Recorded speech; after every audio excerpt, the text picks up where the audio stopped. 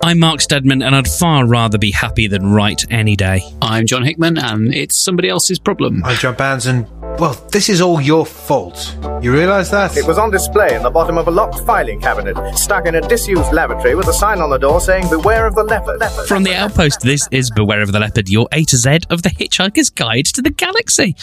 Did we do anything fun over the holidays, gents? Yeah. Cool, so on to the first... I've missed the show. That's what's happened to me over the holidays. I missed you too, buddy. No, I missed the show.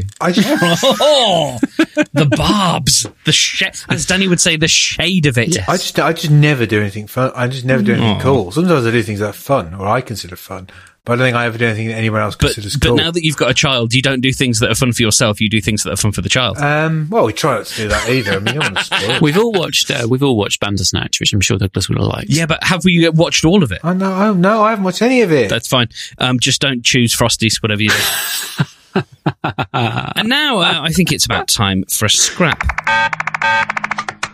The best way to pick a fight with the Scholastic Armour Fiend of Strytarax is to be born. They just don't like it. They get resentful. And when an Armour Fiend gets resentful, someone gets hurt. They were the first race who ever managed to shock a computer. The computer in question was Haktar. We talked about him in an earlier episode, and they commissioned him to build an ultimate weapon, which almost led to the destruction of the galaxy. Again with these guys.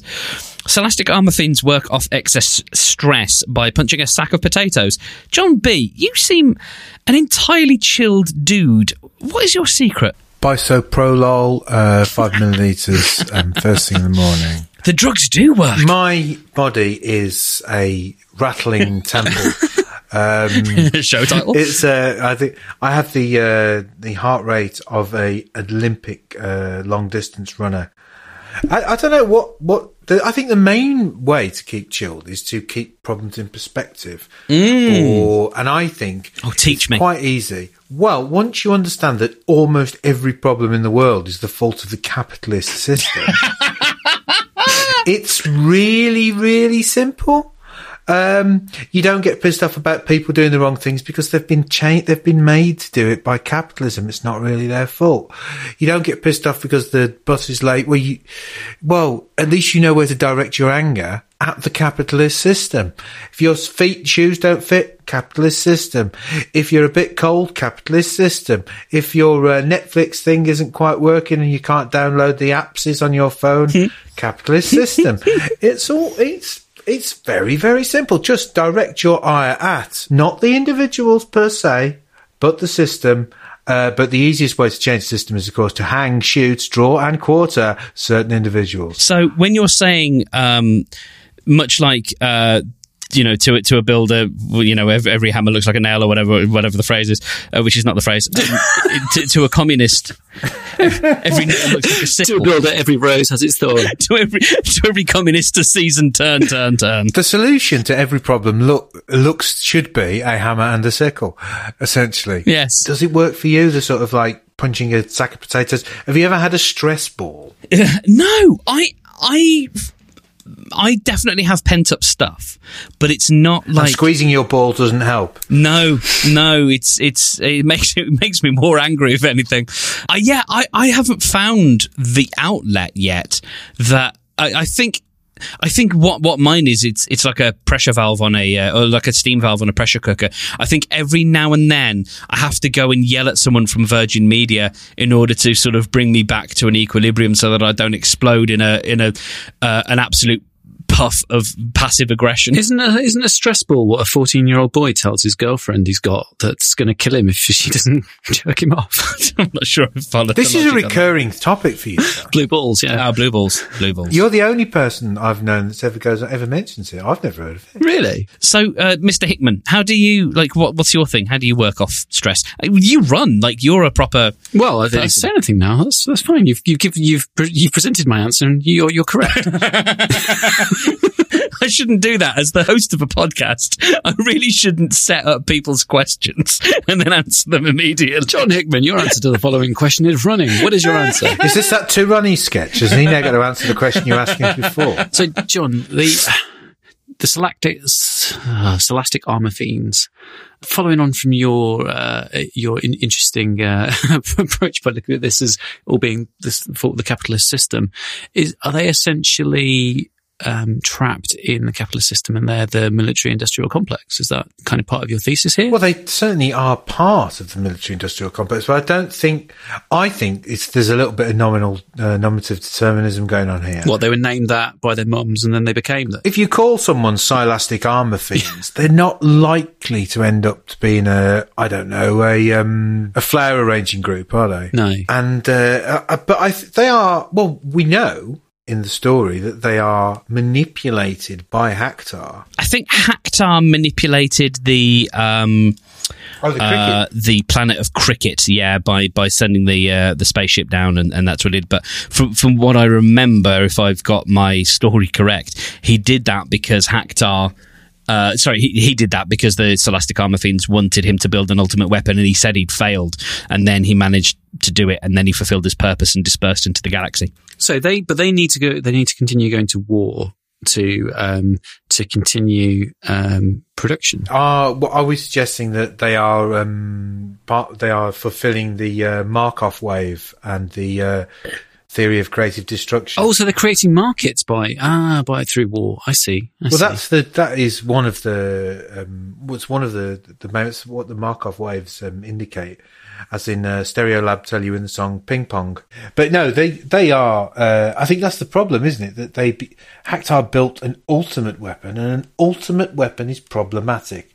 It's like the atomic bomb is problematic, because you build a weapon that you essentially can't use, that the military-industrial complex can't use, because it doesn't do limited destruction and creating markets and creating room for regeneration. It doesn't do that because it's too scary to let off. So they've got to find a way of continually selling that one, and the sort of arms race is very, kind of interesting in that respect, that you keep building them, don't use them, keep building them, you can't use them, but you've got to have a bigger one to stop you both using them. You've got to have that. Oh, and the ones we made you 10 years ago have gone off. Yeah, they've gone off. They've got that sort of CD rot that means when you get your CDs down from the loft, when you finally get a Polaris out of its case, it'll have just gone a bit crackly, and it'll skip at the start. Oh, it's on the turn. It's on the turn, John. It's on the turn. They should never, ever have said that you could smear jam on them.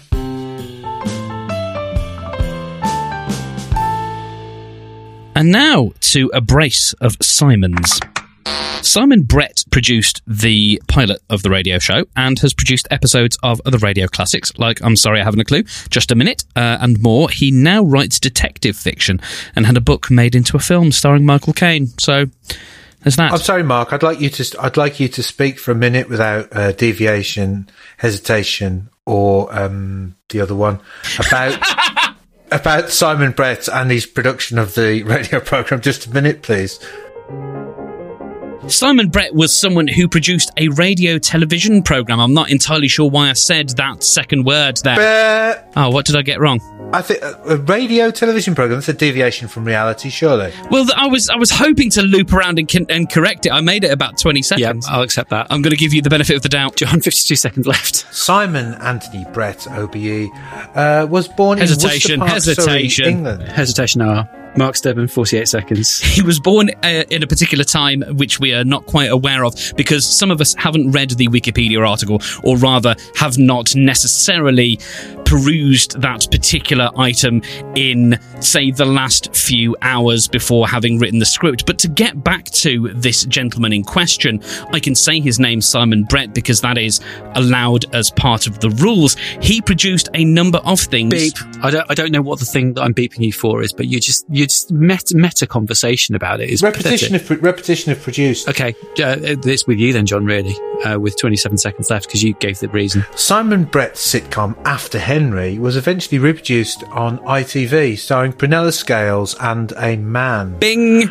I'm dinging you just because you're reading it, and that's not part of the rules. I'm not reading You're it! definitely reading it. I'm not reading it. I know about After Henry. John Bounds with the Wikipedia again. Yeah. 17 seconds left. I'm not reading it. Mark. All right, check. If I was reading it, I would have said the name of the actor rather than a man. Okay, then, Mr. Hickman, to whom are you going to give the benefit of the doubt? Stedman, 17 seconds. Well as making those things, he also wrote fiction of a crime nature. Now, I have not read any of these books, but I did take a little look through the list, and it does seem that they're quite an interesting set of novels, perhaps novellas. I'm not entirely sure. Beep, beep, beep, beep, beep. And speaking as the whistle went, which meant I get an extra point. Sorry, I should have whistled, but I can't. No, it's fine. So I'm indebted to my producer, Ian Messeter, and it's at this point that we go on to an even more fundamental Simon. Simon Jones played Arthur in the radio and TV series and the Magrathian security hologram in the film. He's appeared in lots of little bits of telly over the years and was a dear friend of Douglas. Now, another Jones, also very familiar with the radio series, was a major fixture of the early radio series of Just a Minute, and that was Peter Jones, the voice of the book. He was on a lot of Just a Minute back in the day, as I remember hearing, but we're not talking about him, we're talking about Simon Jones. Recently I watched the Graham Chapman one-off sketch show called Out of the Trees. Wow! Which was the first thing, it's on YouTube, which was the first thing that Douglas really wrote, because he wrote it with Graham Chapman just after he left. And it does start off with a very Hitchhiker's idea of zooming from the world to... I'm completely paraphrasing, but in the universe, what many suns, on those many, we're orbiting those many suns, many planets, and on just one planet, the humble British rail sandwich. But to be perfectly honest, it's not very good. And I didn't get around to watching the whole thing. But Simon Jones is basically the star of it. He's in a lot of the sketches, and you can see the sort of you can see Arthur Dent cranking into life really, with the idea that Douglas always said that he did write Arthur for Simon Jones, whether or not he's based on Simon Jones anyway. Is a different point, but he is the definitive Arthur. Arthur wouldn't have been Arthur like that if he wasn't him. I just found the bit in the Adams biography about Simon Jones's eulogy, where he addresses this issue of whether or not Arthur was written for him or whatever. Simon Jones's eulogy of Douglas Adams. Yes, because Simon Jones isn't dead. Yeah, at the time of recording. Fucking hell. Yeah. So this is an account from Douglas's funeral. Apparently, Simon Jones took to the lectern to say goodbye to Arthur Dent's puppeteer. And then this is a quote. He said he'd written the part with me in mind, so for years I've tried to get to grips with the problem of how I always saw myself, and how Douglas apparently perceived me, a befuddled Englishman abroad, forever in search of a decent cup of tea. Only in the last few months, though, I've realised that the truth is somewhat different. Arthur may in fact be Douglas himself, the man who perhaps could never quite get the hang of Thursdays. The more I think about it, perhaps it's my vanity that made me think he had indeed written the part for me. I was in fact performing Douglas. What a lovely thought. Lovely is the wrong word, but a sort of melancholy, bittersweet might be a better word for it. A way to look at a friend and say, sort of, we miss you, but you never quite cracked life, did you? You never quite got it. And to sort of have that moment to be able to have it said, I think is a great, because there are people like that. I certainly feel like that, is that just don't quite know what the cheat codes are, and for someone to see you in that regard with affection, I think it's one of the best ways to be sent off. I think I don't know why I've become maudlin, but yeah.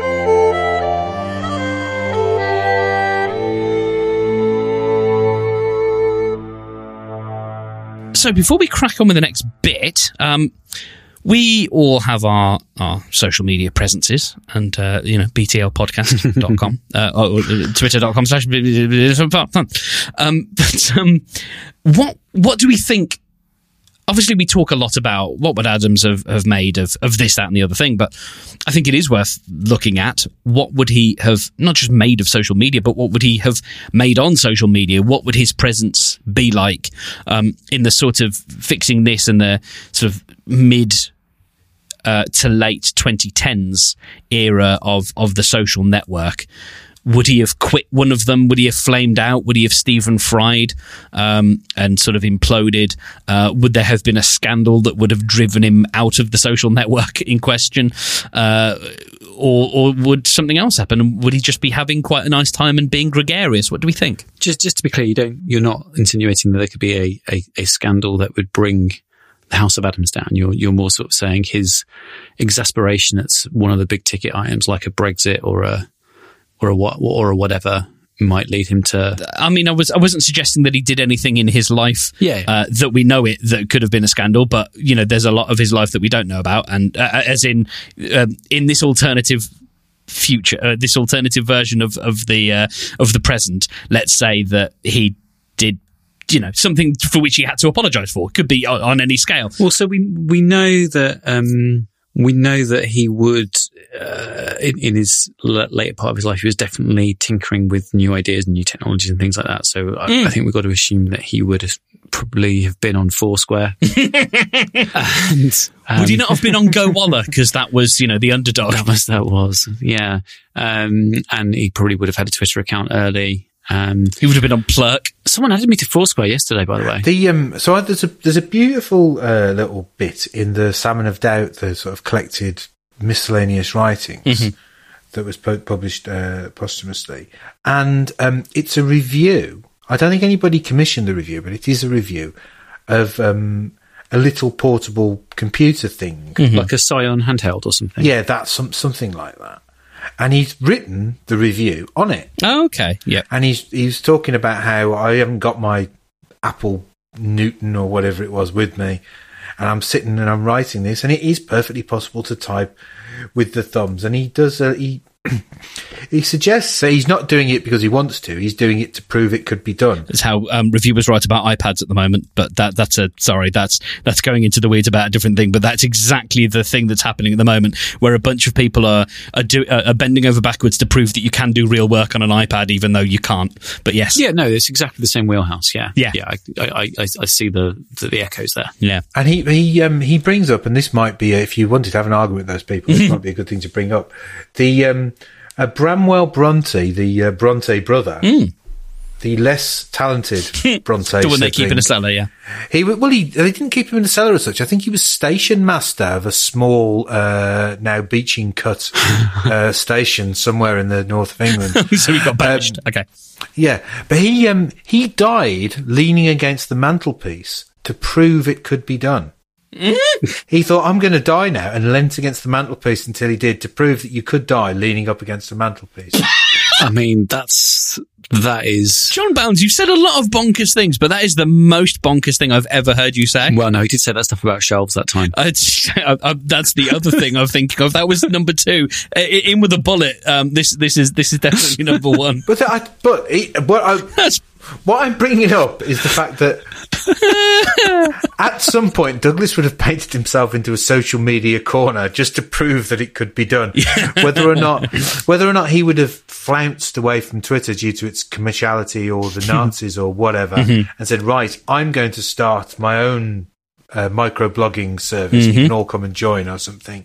And it wouldn't have been very good, but he would have taken enough people with him. Yes. Apparently he did in the early days contribute a little bit to H2G2 and also turn up in the in sort of Hitchhikers fan forums every so often, and people would make him prove that he was who he said he was. By saying something about him, and quite often I think the point was that he didn't know as much about himself as the people who were asking him the questions, so that was quite difficult. Have you heard this? I don't know if we've covered this before, but have you heard this thing about George R.R. Martin has a couple of super readers who he has to phone up and say, in the next book, the following thing's going to happen. Oh, wow. And they go, no, George, that can't happen because of continuity. And he goes, okay. So how about this? And they go, yeah, no, that'll work. And he goes, all right then. And then he goes back to it, because essentially he's been writing the books and never reading them for 30 years or whatever. Well, I can understand why you wouldn't read them. Come on, then no. Unnecessarily harsh. Come on, then no Girl Who Kicked the Hornet's Nest, are they? I don't know. I've not read them. They're all about dragons shagging each other, aren't they? Just because something's popular doesn't make it rubbish. I promise. Honest, it's good. I haven't read a book with a dragon. I haven't read a book with a dragon in it since I was 5, child. and I'm not starting now. Well, we all know about what I think about books with dragons in them, obviously. Especially if they're tattoos. Open sandwiches. Yeah, exactly. It's always got to come back. So, yeah.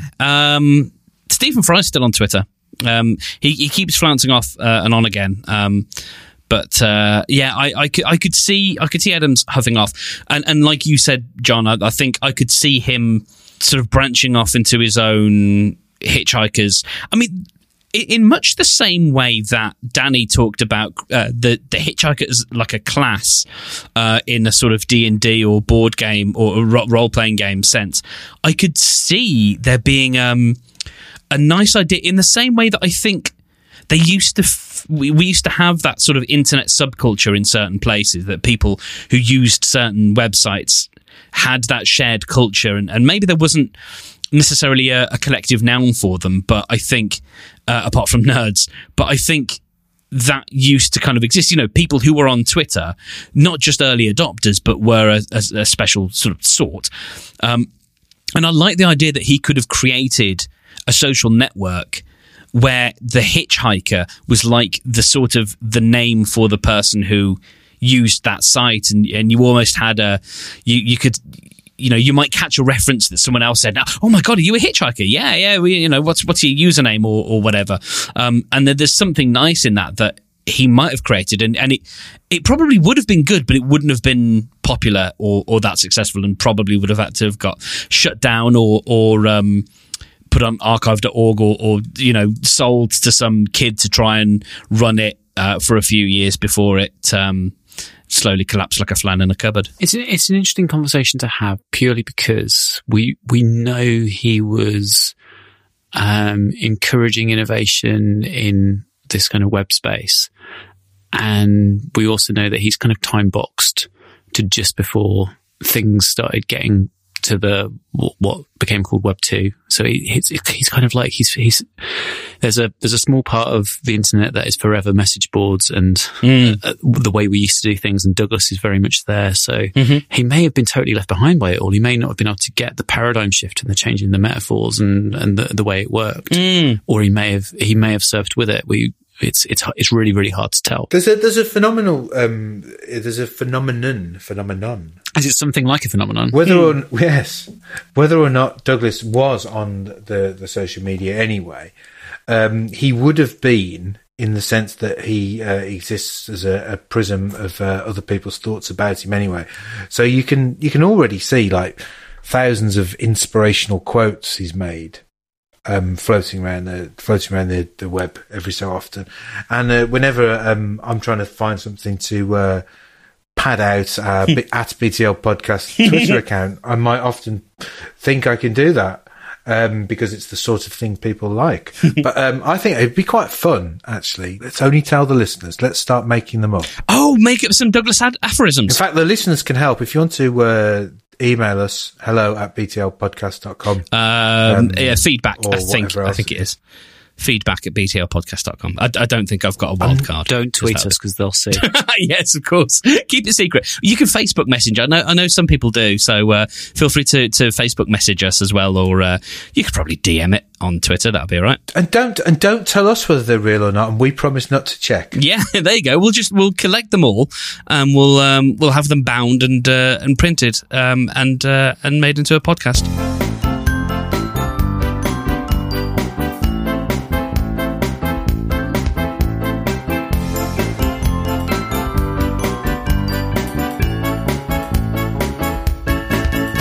And now, this.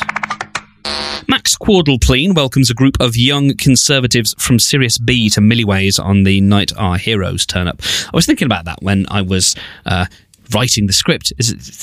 I actually do. This thing gets written. I sort of boxed myself into a strange corner thinking about the night our heroes turn up. But because it's in a time bubble, isn't it every night that... Well, the way Milky Ways works is that it's its own timeline. So there are a sequence of days and nights, and universe endings, or sittings. Sittings, yes. Sittings, yes. Covers. I think this is covered in text, but if not, it's certainly my headcanon is that there is always another sitting, but they all happen to take place in the same. It's the dot in the Jeremy Bearimy. That's where Milky Ways is. That broke me. Does it make it in terms of its most kind of neat sci-fi term? Is it basically a pocket universe? Is that? Yeah, I would say so. It's a time bubble. Like it is a time bubble. It exists within its own bubble of time. And so, it can roll itself back and forward across the rest of the universe's timeline, back and forth and check out its gravel pit. So it's less a time bubble, more a time weeble. Exactly. I mean, if it falls down, then we're screwed. Right. Okay. Mr. Hickman, what do you do when you come across young conservatives? Do you spray them with Raid or try and trap them between a big bowl and a chopping board? Are they shy? Young conservatives, or well, it's that thing is when I think they must be, because when you turn the light on, they all scatter in different directions. I don't know if young conservatives fit into the British rail sandwich paradigm. Ooh, because I don't believe that they're real outside of popular culture. Interesting. I can't say I've met one. Well, the thing is, they've got to start somewhere. They've got to start being conservative somewhere. They have. I mean, I guess the Bullingdon Club is the kind of the nadir of what this idea of a young conservative is, and you always hear about them doing similar things to the classic Bullingdon Club lot. But is it a function of the places where I've been and the people that I know that I've never met them, or do they just not really exist?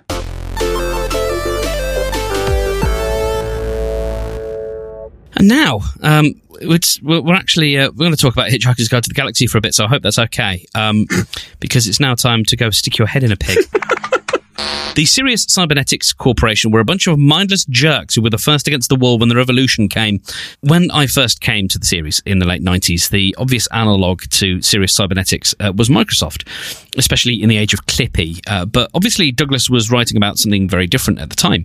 Given that he wasn't yet a technophile, as far as I'm aware, when he started the series, Mr. B, do you think he was writing about Big Blue, as in IBM, or just railing against technologies or even corporate entities in general? There wasn't really a lot of reason to rant against IBM, was there? Not in the way that Douglas would have done. There are plenty of reasons to rant. No, I guess not. Plenty of reasons to rant against IBM, particularly their role in the Holocaust. Well, we can move fairly swiftly over their their creation of technologies for the sorting of Jewish characteristics in order for the Nazis to more speedily exterminate people. But no one ever got fired for buying IBM, John. No, particularly not Goebbels.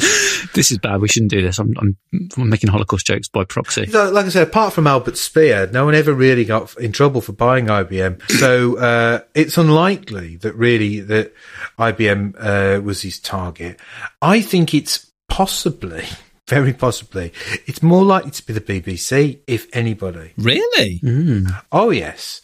Because if you think about it, the BBC would have been the largest technology company that you would have ever come into contact with, and particularly how much Douglas would have been trying to get inside that monolith.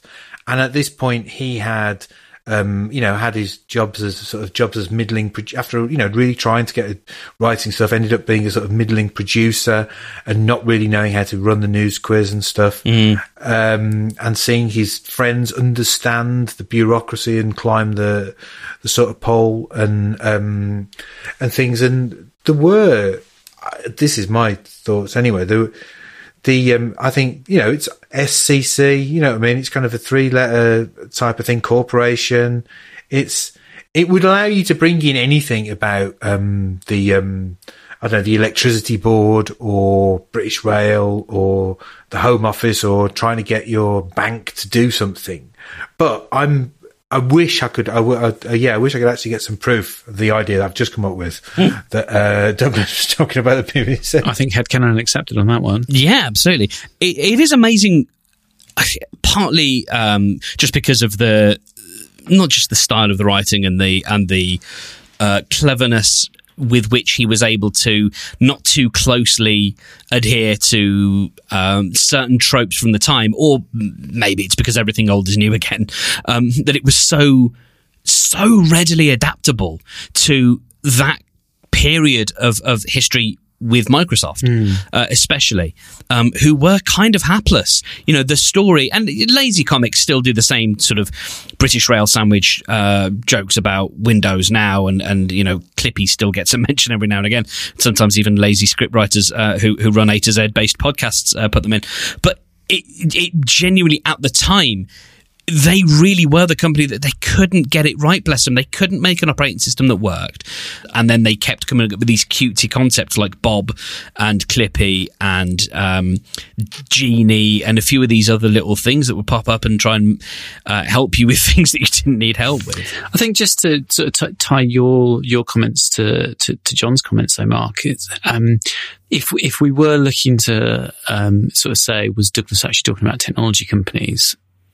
Actually, the technology companies that touched him were more scrappy upstarts than big monolithic corporations anyway. So because it was pre-Microsoft, it was that period it was that kind of Wild West period of building an OS and building a machine and getting it out there. And yeah, you probably weren't even really building operating systems, because an operating system is sort of agnostic to a thing. You were building the actual machine, and that, you know, you were writing the code that ran on that machine. You weren't writing an operating system that could run on generic hardware. So yeah, absolutely. It was more of a time of wide-eyed optimism, perhaps demonstrated very, very aptly in the television show ¡Halt and Catch Fire! Yes, exactly. And then to kind of extrapolate this further, if we had a millennials podcasting millennials panelist on the show, they might actually they might read this through a lens of your Facebooks. Yeah, well, it would have to be a post, because I'm still a millennial. Wow. I am by the definition. Absolutely, yes. Yeah, yes, I am. Yes, by the actual, yes, I am. I heard they don't drink and eat avocados. So I've changed my mind. It's not the BBC. It's Ronco. Oh, it's things like they've made an arse pneumatic or whatever to wipe your bum, or a vacuum to vacuum your vinyl, or it's useless gadgets, isn't it? It's like the innovations catalogue he's having a knockout. Oh, wow. Oh, like the Mr. Popeil and all the stuff that used to be on early morning TV here in the UK, or the infomercials. Yes, which I think we've talked about. Yeah, JML and all these companies. Yeah, it's the things that you would have seen at that point advertised in the Daily Mail on Sunday supplements. Yes, alongside the plates of Princess Diana before she was born, that sort of thing. But it's Ronco or K-Tel or Russell Hobbs. I thought Russell Hobbs actually made like okay normal things. Well, yeah, but it's obvious that at some point Douglas Adams has had a tease made and been slightly disappointed about it.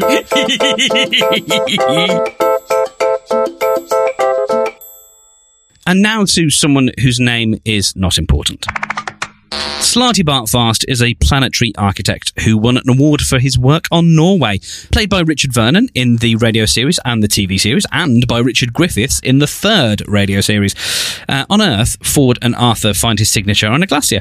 He picks Ford and Arthur up in somebody else's problem shielded ship so they can join his mission with the campaign for real time, and he has a name that sounds a bit like a swear word. One of the things that I thought of when I was listening to your eloquent speech about who Slarty Bartfast is, and it ties back to the thing we're talking about with Simon Jones as well, and it ties back to all the different times you've mentioned people who have been in the show and asked me what else they've been in.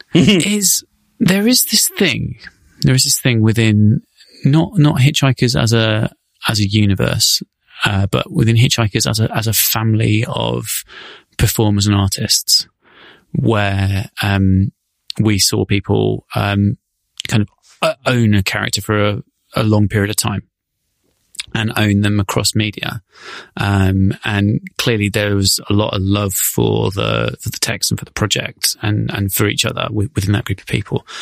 I just wondered if at this point we could just reflect on why these people went from radio to TV and then didn't really do much TV. Perhaps after that, is it because they were radio people first and foremost, or is it because the Hitchhiker's TV show wasn't well loved? What happened? Why were these people not bigger? That's a really good question. I was thinking about Simon Jones earlier, and there are only a few things I can think that he's been in, and he had a small part in Blackadder. He played Sir Walter Raleigh, and he's had a few things like that. I mean, probably the biggest success out of the main cast is Geoffrey McGivern, who we've talked about a lot and consistently works. I suspect with a lot of these, I think a lot of times people go into management and they go into things that are related to the industry. So they've had their time behind the mic or behind the camera, and then they go into agency or things like that. I think that's fairly common. There's so many of them who got to cross that chasm from BBC Radio to BBC TV, and like the narrative is supposed to be that once you do that, you've made it. So I don't know. There's got to be you do your Cambridge Footlights, you get a little bit of work on Radio 4, and you get your TV deal, and then you're part of the family. Then you're the Bush people. Then you're yes, okay. So to Stuart Lee, do you know what I mean? It's that kind of we're more used to that narrative, and this seems to be an outlier in the sense of nobody really stuck. Well, I would say, I mean, yeah, okay. Geoffrey McGivern works consistently, but he's not like a megastar. That's fine.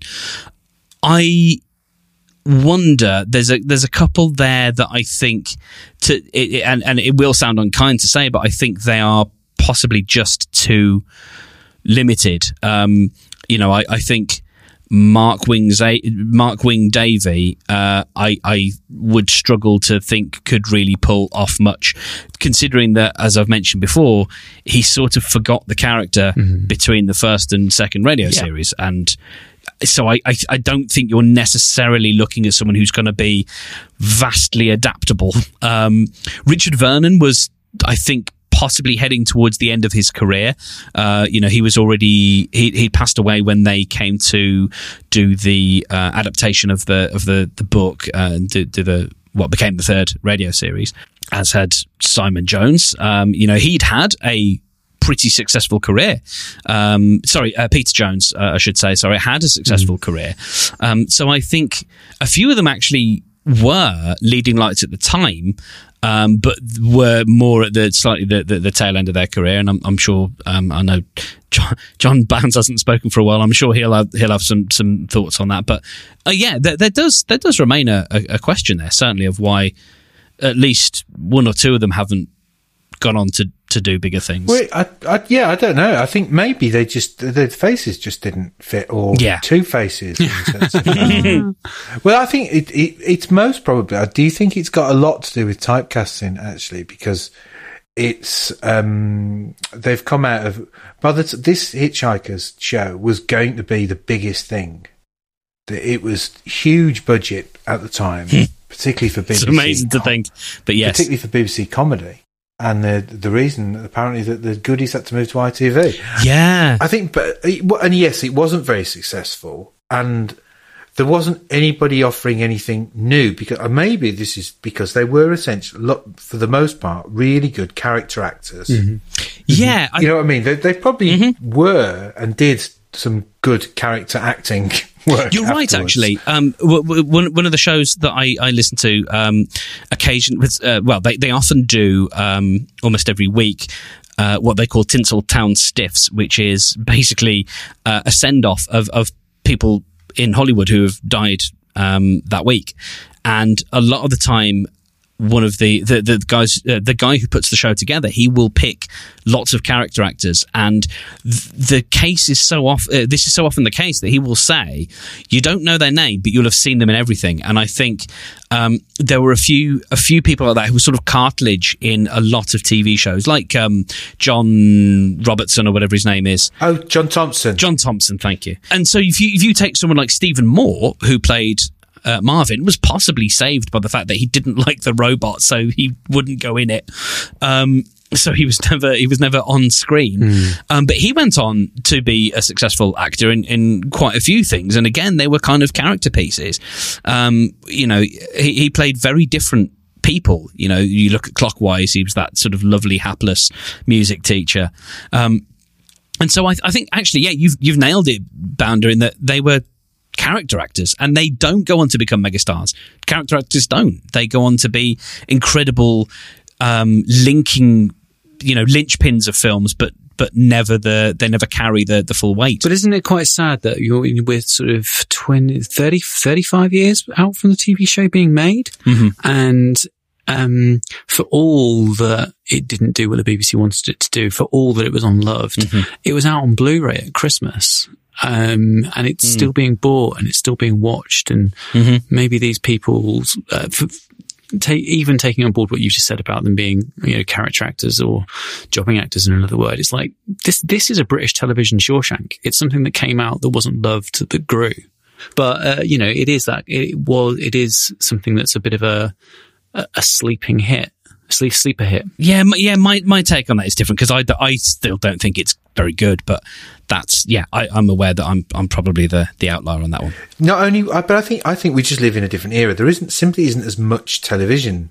It wasn't as much television being made. Oh God! So if you were not the star, and you didn't get the star vehicles, you weren't going to be in that much television. There simply wasn't that much television being made. If you weren't in Coronation Street 2 nights a week, or you weren't in Minder or The Gentle Touch or something, you had a very, you could appear as a villain in Minder, or a bit part in The Sweeney, or you might get killed in an episode of Poldark, or down a tin mine or something.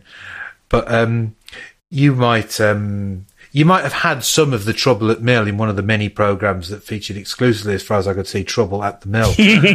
So so they weren't going to be stars. They weren't producing their own material. They weren't, you know what I mean? They weren't beautiful.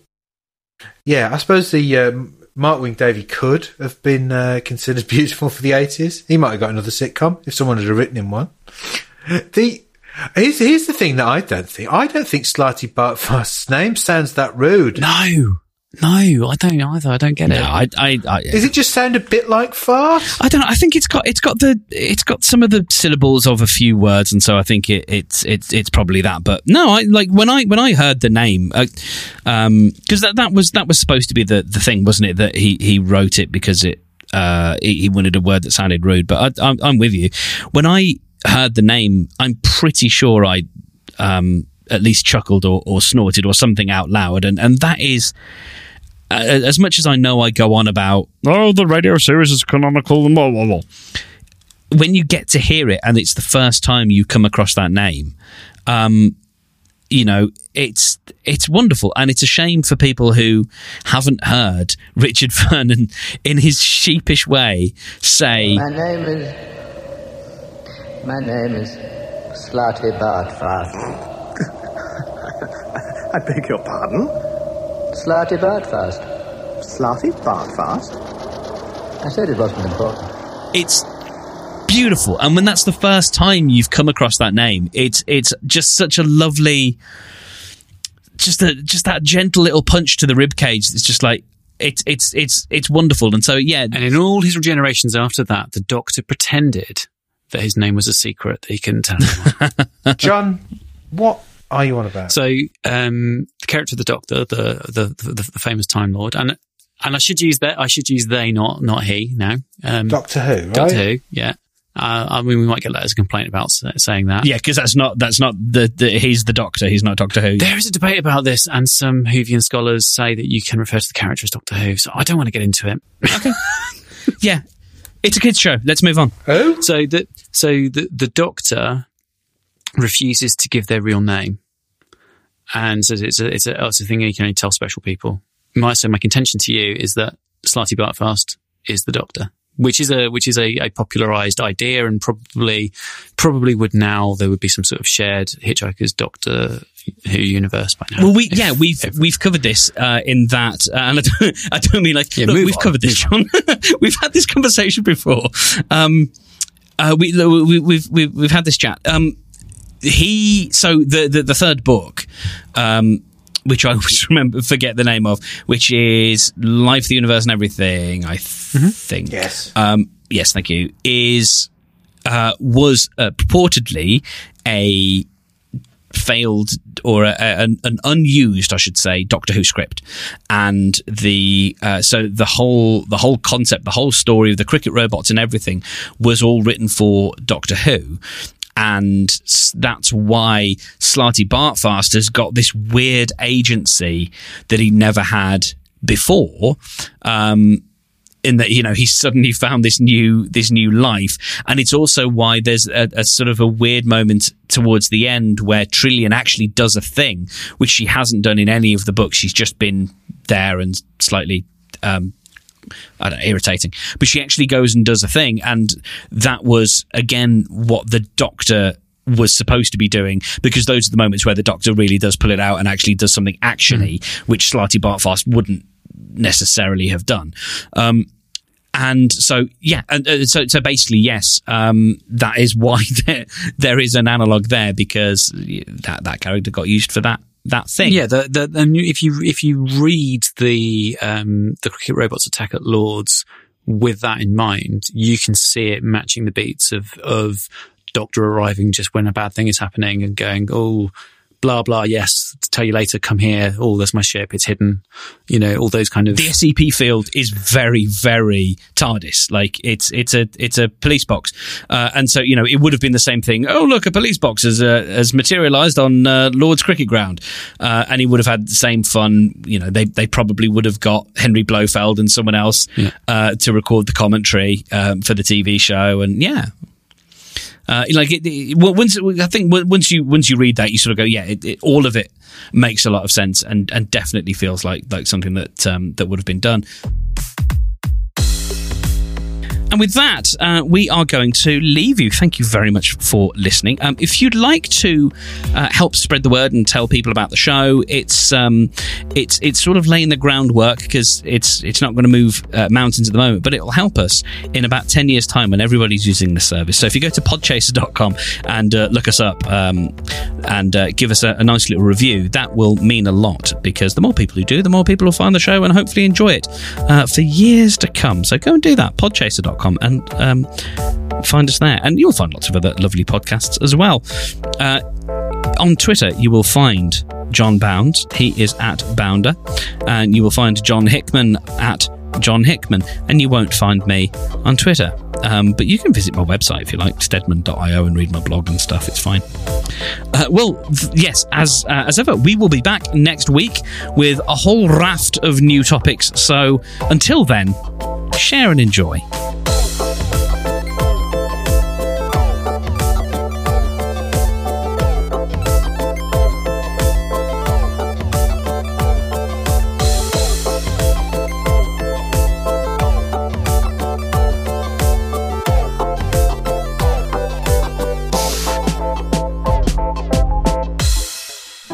This podcast is produced by Podient. To find out more, visit podientproductions.com.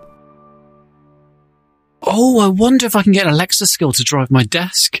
My desk has got an app to move it up and down. Of course you can. Of course you can. Oh, fantastic. I can't wait to try that. There's probably a bridge. The Harmony Bridge will do it. There you go. Alexa, standing desk mode 3. Alexa, stop! Isn't the Harmony Bridge where dead rabbits go? No, the Harmony Bridge connects Thor to Earth, so he can come and see Natalie Portman for a date. John hasn't seen it. I've seen The Bridge. No, he was talking about a different Scandinavian story. I'm loving the idea that there's a murder halfway across the Bifrost, and that Loki has to team up with somebody with a non-disclosed kind of mental learning problem to make them more interesting. Because that's what we need to have these days on TV. Ugh. Of course, you'd be on the spectrum because it'd be the Rainbow Bridge. Oh. The Netflix are turning it into an interactive show.